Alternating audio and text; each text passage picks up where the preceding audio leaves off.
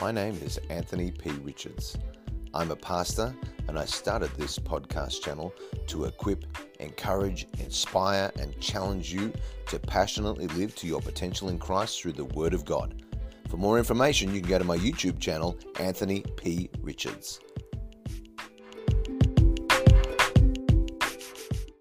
Welcome to another day as we continue our journey through the Word of God, and I'm so glad you're joining me. I don't know if that's on Instagram, Facebook, YouTube, podcasts, wherever you are. Welcome, and I'm excited to go through the Word of God as we continue a journey through the Gospel of Matthew, and we are continuing to look at chapter 13 today.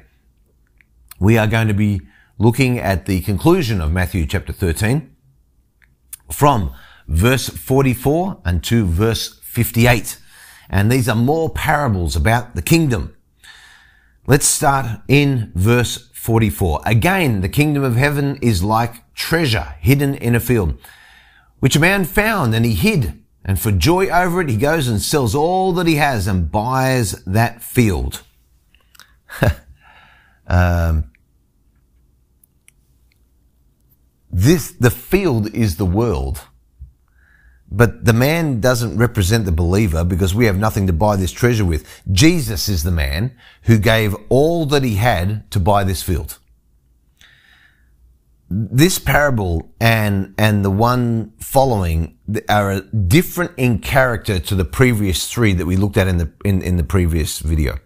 The previous three parables, the wheat, the tares, the mustard seed, the leaven, each spoke about the corruption in the kingdom community.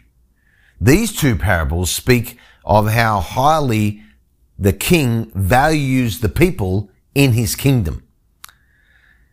And for joy over it, he goes and sells all that he has and buys that field. The treasure is so wonderful that Jesus would give everything he had to purchase is his love for the individual believer. It very powerfully shows how Jesus gave everything he had to redeem the whole world, to buy back the whole world in order to preserve the treasure that's in you and me. He sees you and I as having treasure in us.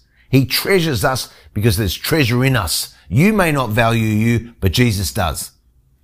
Spurgeon said this, so did Jesus himself at the utmost cost buy the world to gain his church, which was the treasure that he most desired. Verse 45. Again, the kingdom of heaven is like a merchant seeking beautiful pearls, who when he had found one pearl of great price, went and sold all that he had and bought it.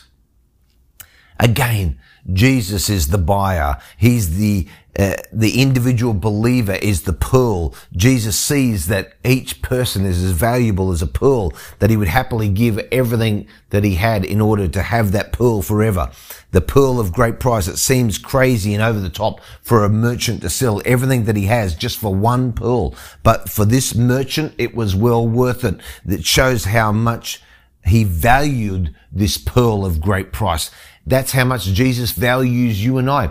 Jesus would have done everything he did for one pearl. You as one pearl, me as one pearl.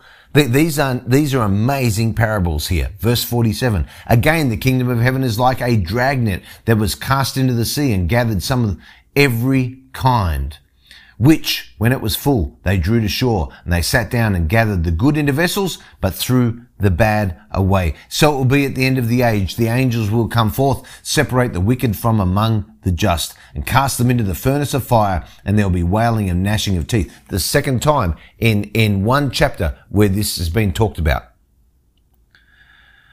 This is amazing. Jesus shows that the world will remain divided right up until the very end. You see, we want peace. The church is not here to reform the world, okay? Ushering in the kingdom. We're not here to bring everybody together.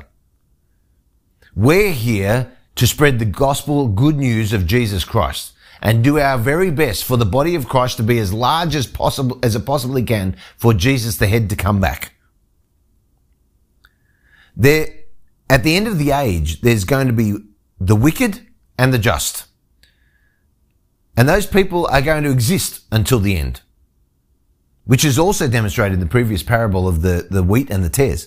And at the time, the angels are going to come forward and they're going to assist the king in the work of judgment. What are they going to do? Send some to the fiery furnace for the final judgment, where there's wailing and gnashing of teeth. In other words, they're not destroyed. It's like eternal misery. You don't get to go to hell and then just like, oh, well, I guess it's over now. No, it's going to be eternal wailing and gnashing of teeth. You don't want that. I don't want that. I don't want that for people. That's why I do what I do.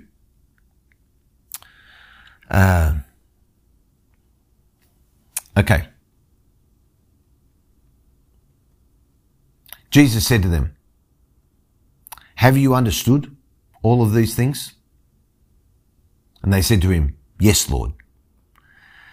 Now, Jesus says to the disciples, after telling them all these parables, do you understand? They say, yes, Lord. We actually don't know whether they did or not. I know I've asked my children, now, I just told you this, do you understand? They go, yes. What they really should be is like, no, but they just don't want to tell me that. I don't know if that was the case with the disciples, but Jesus didn't second guess their answer. He assumed that there was an integrity in their answer. He didn't deny their claim to understand. Now, so let's assume that they did understand. They had an advantage over many of the people who were part of the multitudes because the multitudes had already gone away. Remember, Jesus is speaking parables, the multitudes go away, the disciples come in. Can you tell us what they meant? The multitude went away, Matthew Poole said, as most people do from sermons. None the wiser, understanding nothing of what they heard, and they don't care whether they understood it or not. See, I know if I preach and somebody doesn't understand something I say, they'll send me an email or a message and they'll ask me for clarification. But it might be some people who don't understand something I say and they just leave and they're like, oh, I don't understand it and I don't care that I don't understand it. That's the point that Jesus was making. Jesus said that everyone who really knows God's word will both know the old and learn the new of the kingdom. Every scribe. In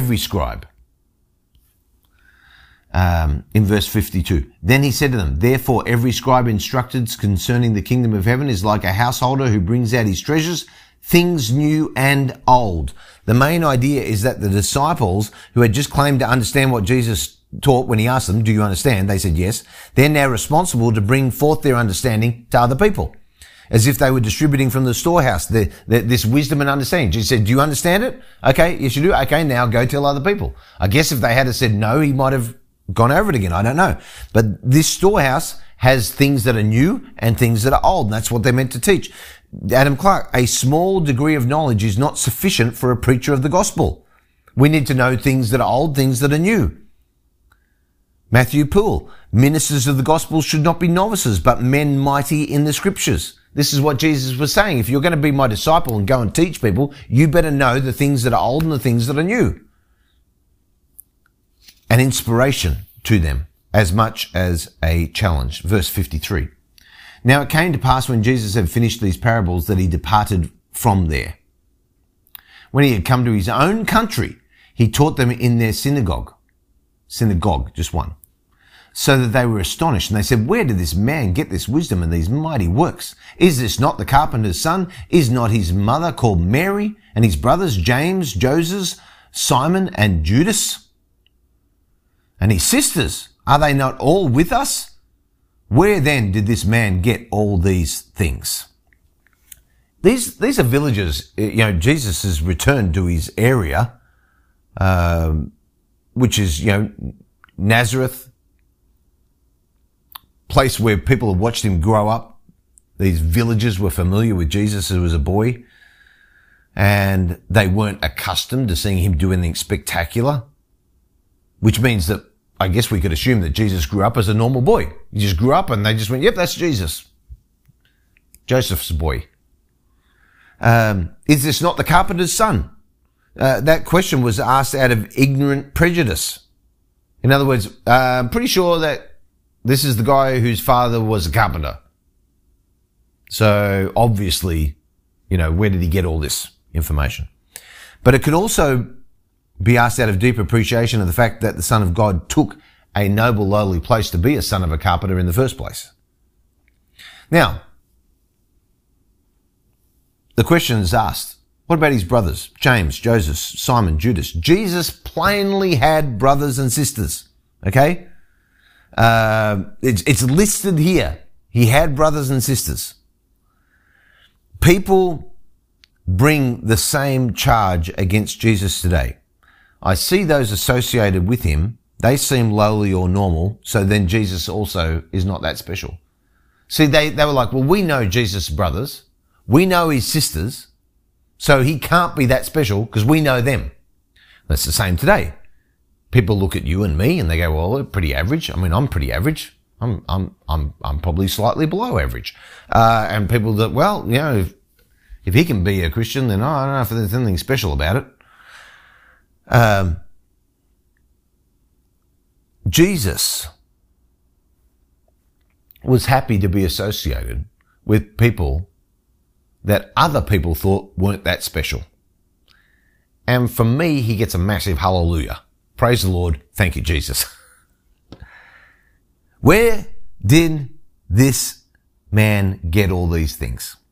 Their reception of Jesus wasn't welcoming. It wasn't friendly when he went to where he grew up. And they had skepticism. They spoke skeptically, and they would refer to him as this man, even though they knew his name. They knew he was Jesus.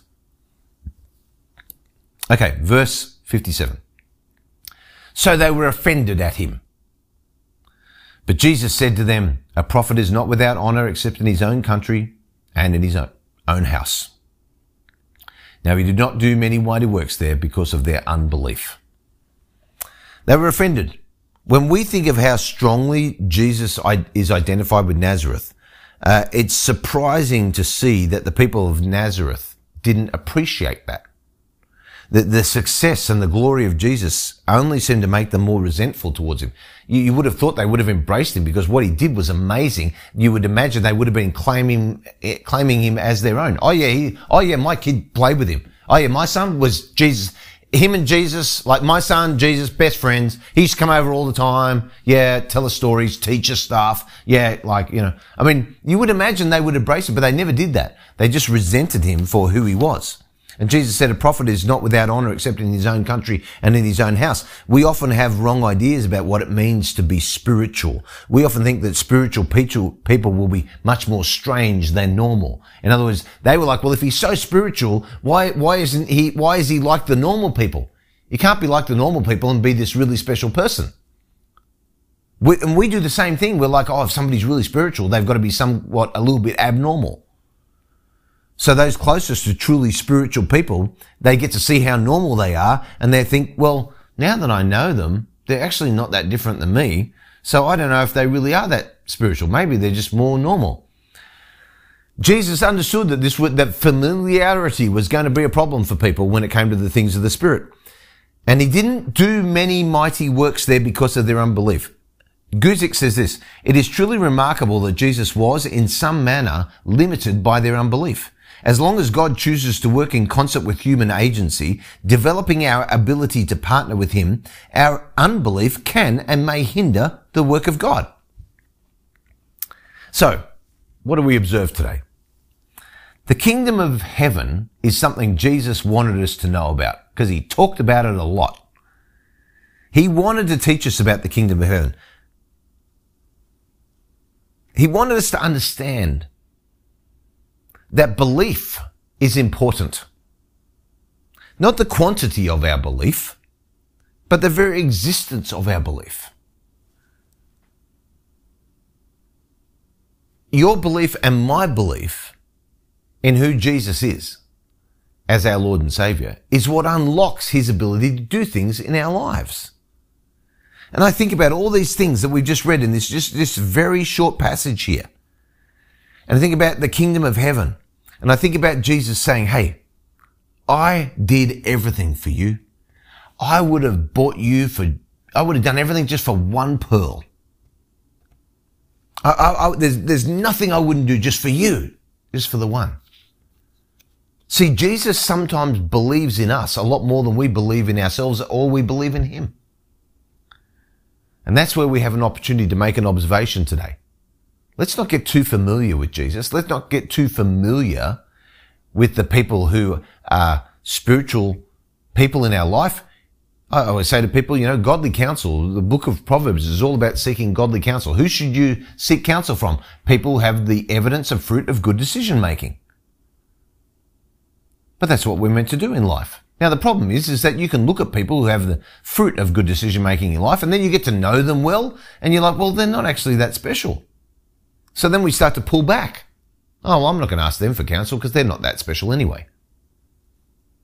Well, you can't just get the book of Proverbs and rip it out of your Bible and say, well, now because they're not that special, I'm not going to ask for their counsel.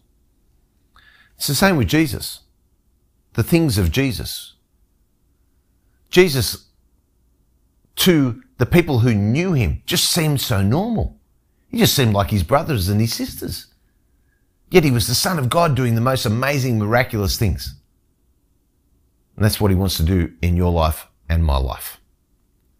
Heavenly Father, thank you for revealing to us that there is nothing, Jesus, that you wouldn't have done just to purchase one of us. Thank you that you consider me to be a pearl of great price. Thank you that you consider everybody watching this to be a pearl of great price. Thank you that you saw treasure in them as a field, hidden, and it's treasure that they couldn't see themselves, but you see it. Jesus, you bought the whole field just for that little bit of treasure. Help us therefore, Lord, to have a belief in what you can do and a belief that you are the most normal Savior. You are the most normal supernatural Son of God that we could possibly imagine. And we thank you for that. In Jesus' name, amen. Thank you so much for listening. For more content, please don't forget to check out my YouTube channel, Anthony P. Richards. Have a great day.